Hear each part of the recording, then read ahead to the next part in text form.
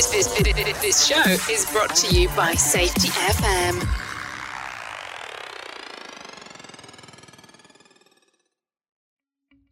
Welcome to Unapologetically Bold, I'm Not Sorry For.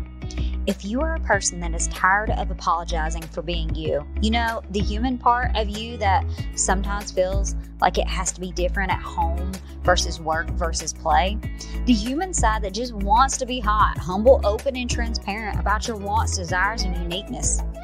If you answered yes, this is for you. Join me, Emily Elrod, as I dive into conversations with amazing guests about what they are not sorry for in creative and loving ways. Let's get started. I am so excited today to have my guest with me, Michelle. Welcome, Michelle. Thank you. Thanks so much for having me. It's my pleasure. This is going to be an amazing conversation today about something that may be a little deep for some people to hear, but it's something that we both feel in the discussion is needed now more than ever, especially in the season that we are in, especially with some of the mental struggles a lot of people are having. And as me and my team have talked about the other day, that we have this fear that there's going to be more mental tragedies from COVID than there will be physical tragedies from COVID. And so this is just something I'm blessed for you to come on, Michelle. So again, thank you for being here. My pleasure. I hope you're wrong about that. I hope you're wrong. I do too. I want to be so wrong with it. Trust me, I do. But let's just go ahead for people that don't know who you are and hop on into the show. Just tell us a little bit about yourself. Oh, wow. That's pretty open, right? Well, I am the mom of an addicted loved one. And that's kind of where I'm coming to you today from, because I have learned how to speak boldly about addiction. And so I minister to moms of addicted loved ones because oftentimes we live in shame and feel like we did something wrong, that it's a parenting flaw that we didn't parent our child well.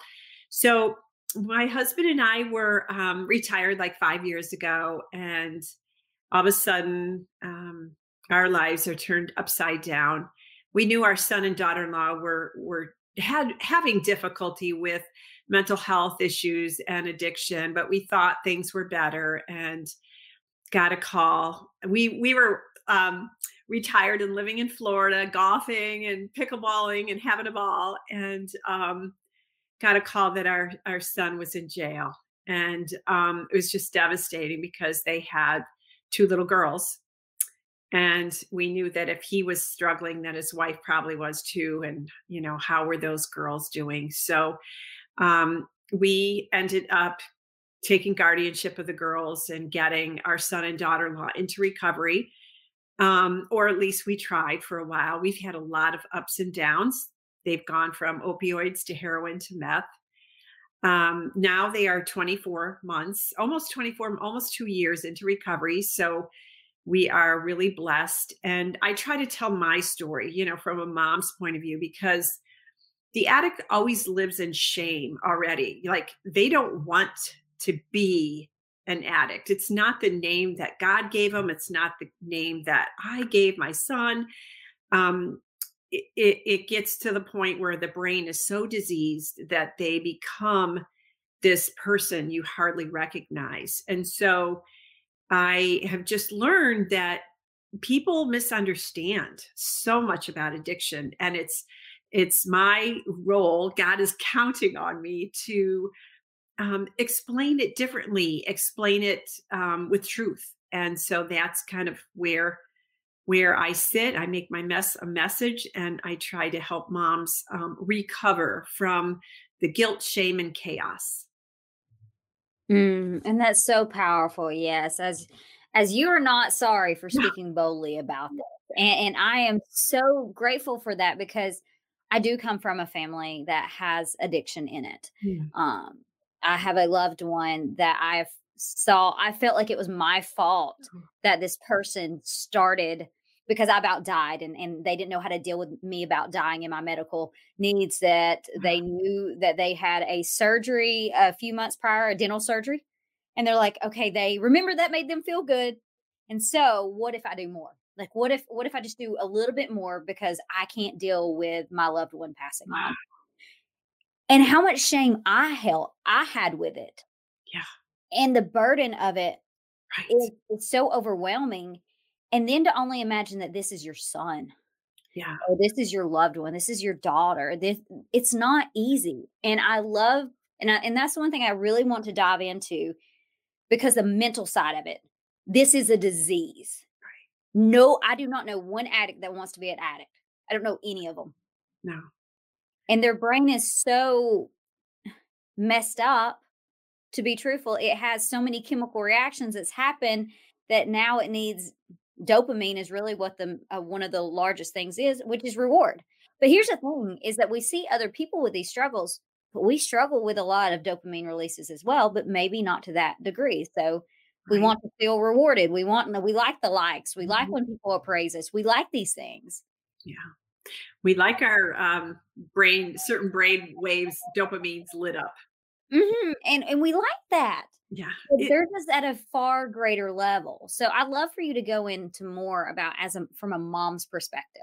But just one of the things, kind of a side note, is what you said is when our addicted loved ones know that we're struggling and we are feeling guilty or full of shame, it makes them even feel worse. So it's counterproductive, and it isn't helpful at all. But the brain, so a lot of people, when this first happened to us, my husband was like, it's a choice, he's choosing this. And I wasn't sure where I was, and there's this huge debate. So we just plunged into like reading everything we could and understanding it. And I was like so enthralled with it all that I was like, I think I'm going to go get my PhD in neuroscience. And my husband's like, oh, really? Well, I think you need to get your master's first, right? But it's just because it's so fascinating in that you think one thing, but once you really read the science, when they first use, it's a choice, right? So if they're in high school or like dental surgery, my son hurt his back and he got on opioids, and it was like, wow, I can do so much more.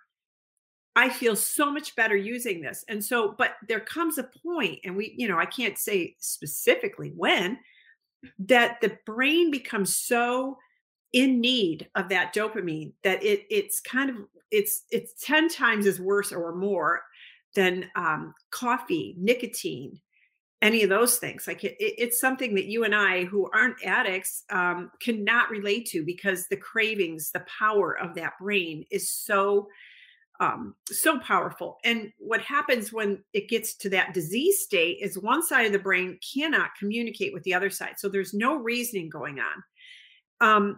So a lot of times you'll hear, my friends used to say, well, Michelle, I think he just needs to hit rock bottom. And I used to think, well, what is that, death? Like, what do you mean we're going to wait till he hits rock bottom? And so part of what I help moms learn how to do is love their child and hate the disease. But oftentimes, we have to detach because we can't stand to see them so sick. But there is another way, and that's coming up beside them, that's accepting them for where they are in their journey, but loving them and praying with them and encouraging them to get well. And so I always say like this. So if you had diabetes or a heart disease, you get a whole team approach to managing your health. There's the diet, there's medicine, there's a community. You can join a community. There's prayer. There's a lot of community, and it's a team effort. When an addict is ill, nobody asks moms, hey, how's your son? How's your daughter? How are they doing in their treatment? Or how are they with their disease? Like, it's like that. Ooh, we can't talk about it because it's just so awkward, right? But I think if we have the mindset that, no, this is like heart disease, diabetes, they need a team approach. And in my research, I discovered that only 10% of people are getting medical assisted treatment for this disease. 10%. It's horrible. It's horrific. Can you imagine only 10% of diabetics or heart patients getting treatment? And I get it. Some people are so in denial. They're like, I don't need anything. I'm not an addict. And part of that is just the stigma because who wants to admit something that is so full of shame, right? Like nobody's going to want to admit that. And most people, just like you and I, we think, oh, we can manage our health. Okay. I just need to will it off. I just need to quit eating. Where's my willpower? But once they get in that disease state with the brain, that's a myth. You cannot change it with willpower. And that's how many people have prayed that you could be able to do that. But it's not. And that's the thing that I think is so powerful. And I went through a season of shame and it about killed me. It was whenever I had my child out of wedlock, and I was so depressed. My whole body was reacting against me, and I was so down, and it almost killed me, my kid, which led to the story I told earlier. But all that to say is I researched on the shame aspect and how much shame literally shuts off your brains. It increases inflammation. It does so much damage to you. It literally does. And then you're going to add addiction on top of it. And so my thing is, like, whenever I do these, I always say I sign it with love and whoever the guest is. And I think that's important to talk about the love aspect of it. Because my definition of love, and it's not easy. It is not easy. It's to be patient, kind, honest, understanding, and not boasting of ill will. But it is also based off the aspect of it's unconditional. Yeah. And that's the hard part. Is you have a condition. They did something that you didn't agree with. And now here we are. Yes, it was a choice. So talk about that and the power of coming beside with love and understanding it is not easy. No. And actually, I run these support meetings where we talk about it and we partner up and we try to pretend like, we're talking to our addicted loved one. And even if I help moms, like with the dialogue, like here's what you can say. And, first is what you see. So, I see that you go out when you're out with your friends, you like to drink because you said that it helps you come alive and you can break out of your shell and you're not so shy. So that's just kind of like acknowledging what you see. And then maybe it's an empathy statement where you empathize with, I'm sure it feels so much better to feel like you belong than to not belong. And then it's coming alongside them and accepting them. So, but I noticed that, it was hard for you to get up Saturday morning after, or I noticed that you lost your job, or I know you lost your job, but I guess, going out with your friends was worth it.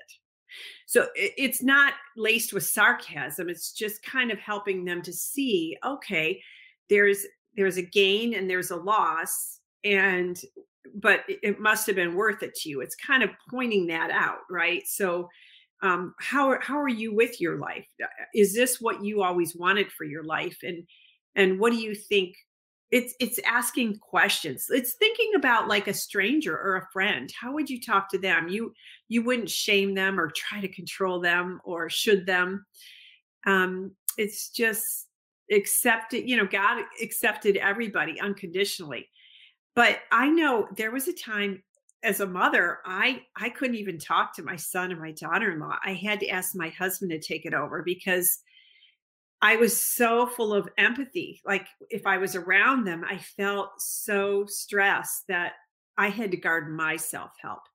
And that's something different. So I always tell moms, where are your boundaries? And to start with, list all your values. Like, what do you really value? What is really important to you? And then you set your boundaries. And here's what I will accept from my child, and here's what I won't. But you can do that with a friend. Hey, if you're with a friend and they're bad mouthing somebody else and you're not comfortable with that, you're gonna show that boundary in some way with them too. So it's not saying that you don't love them. It's just saying, here's where I'm at. And um, but I believe in you. I'm confident that you're going to figure this out because you're bright. So like in my group for the month of November, I'm asking moms every single day to find a characteristic or a trait of their addicted loved one that they love. And it's focusing on, the addiction is not who they are. It's the behavior of the disease that we hate, but not the person. So hard.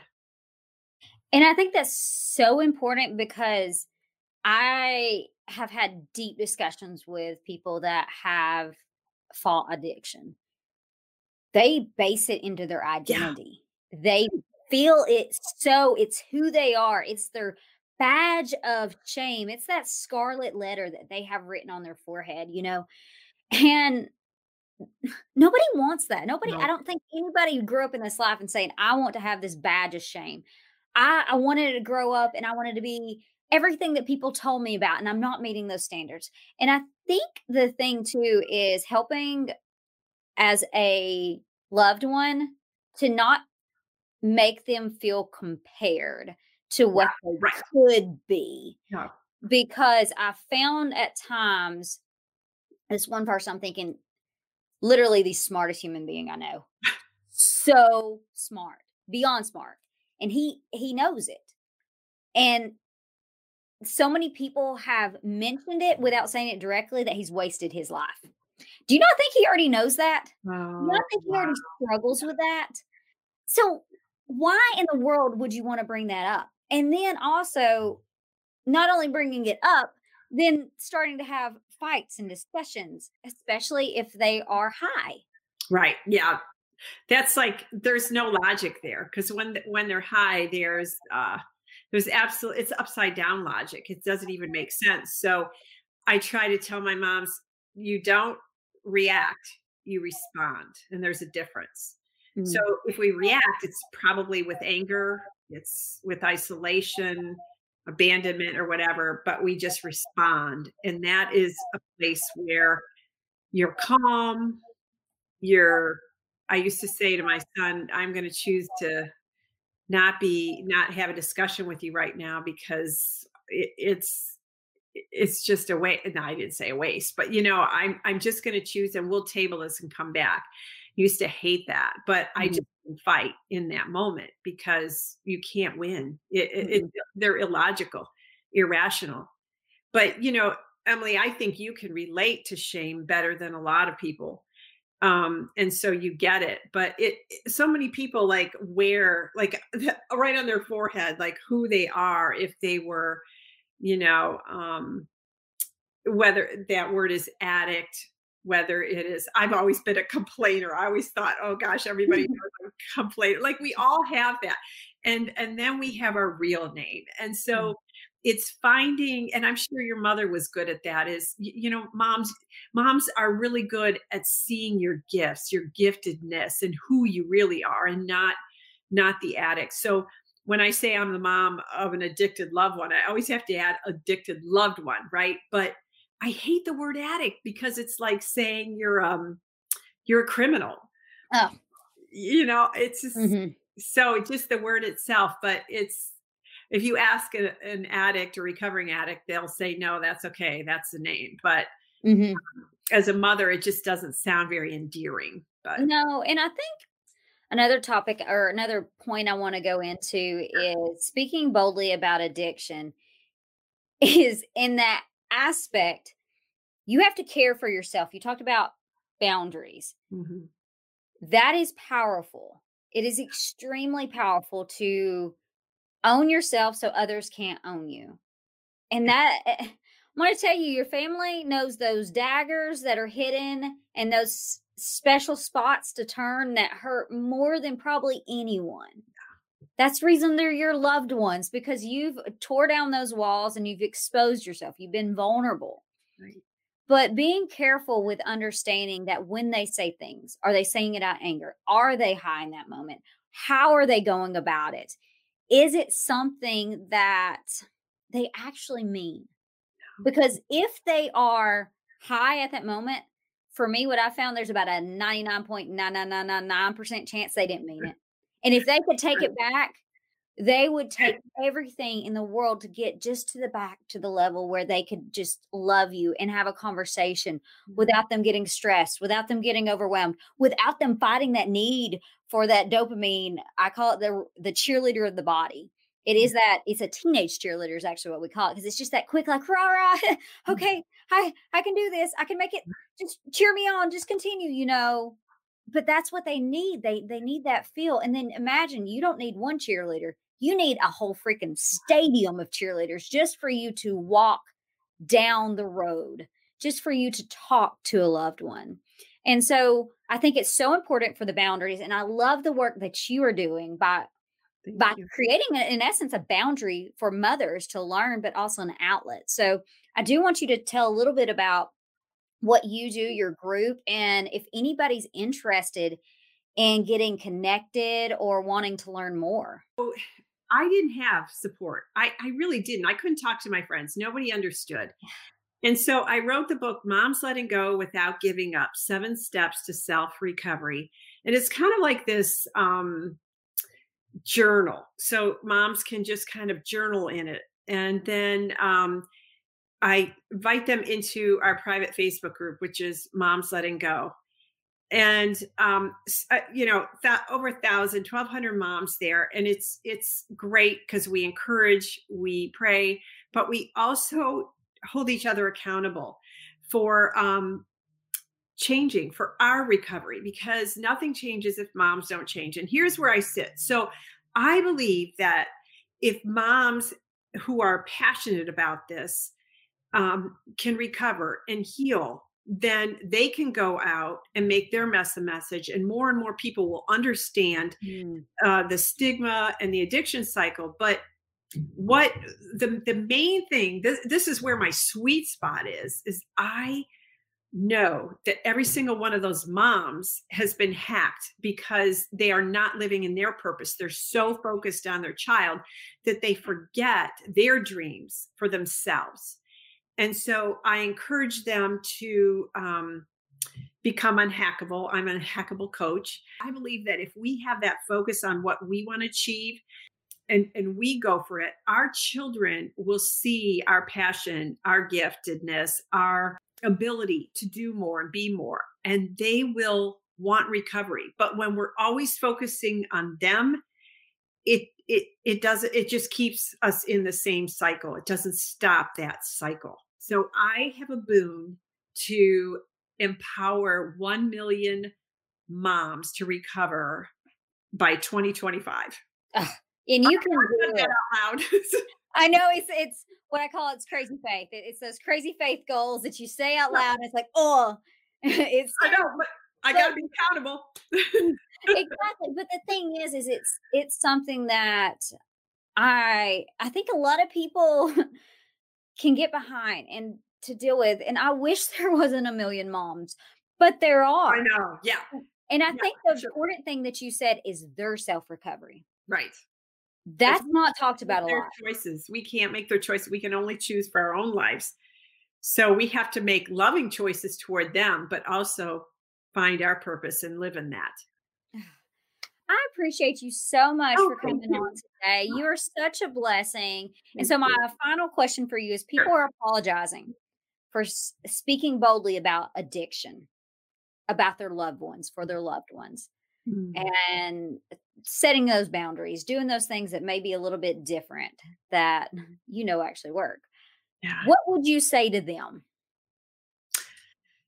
I would say to break free, because if you can break free from the guilt and shame that you have, it will stop the stigma and encourage others to get into recovery. And that's our ultimate dream, is for everybody to find humane recovery options and get and stay in recovery.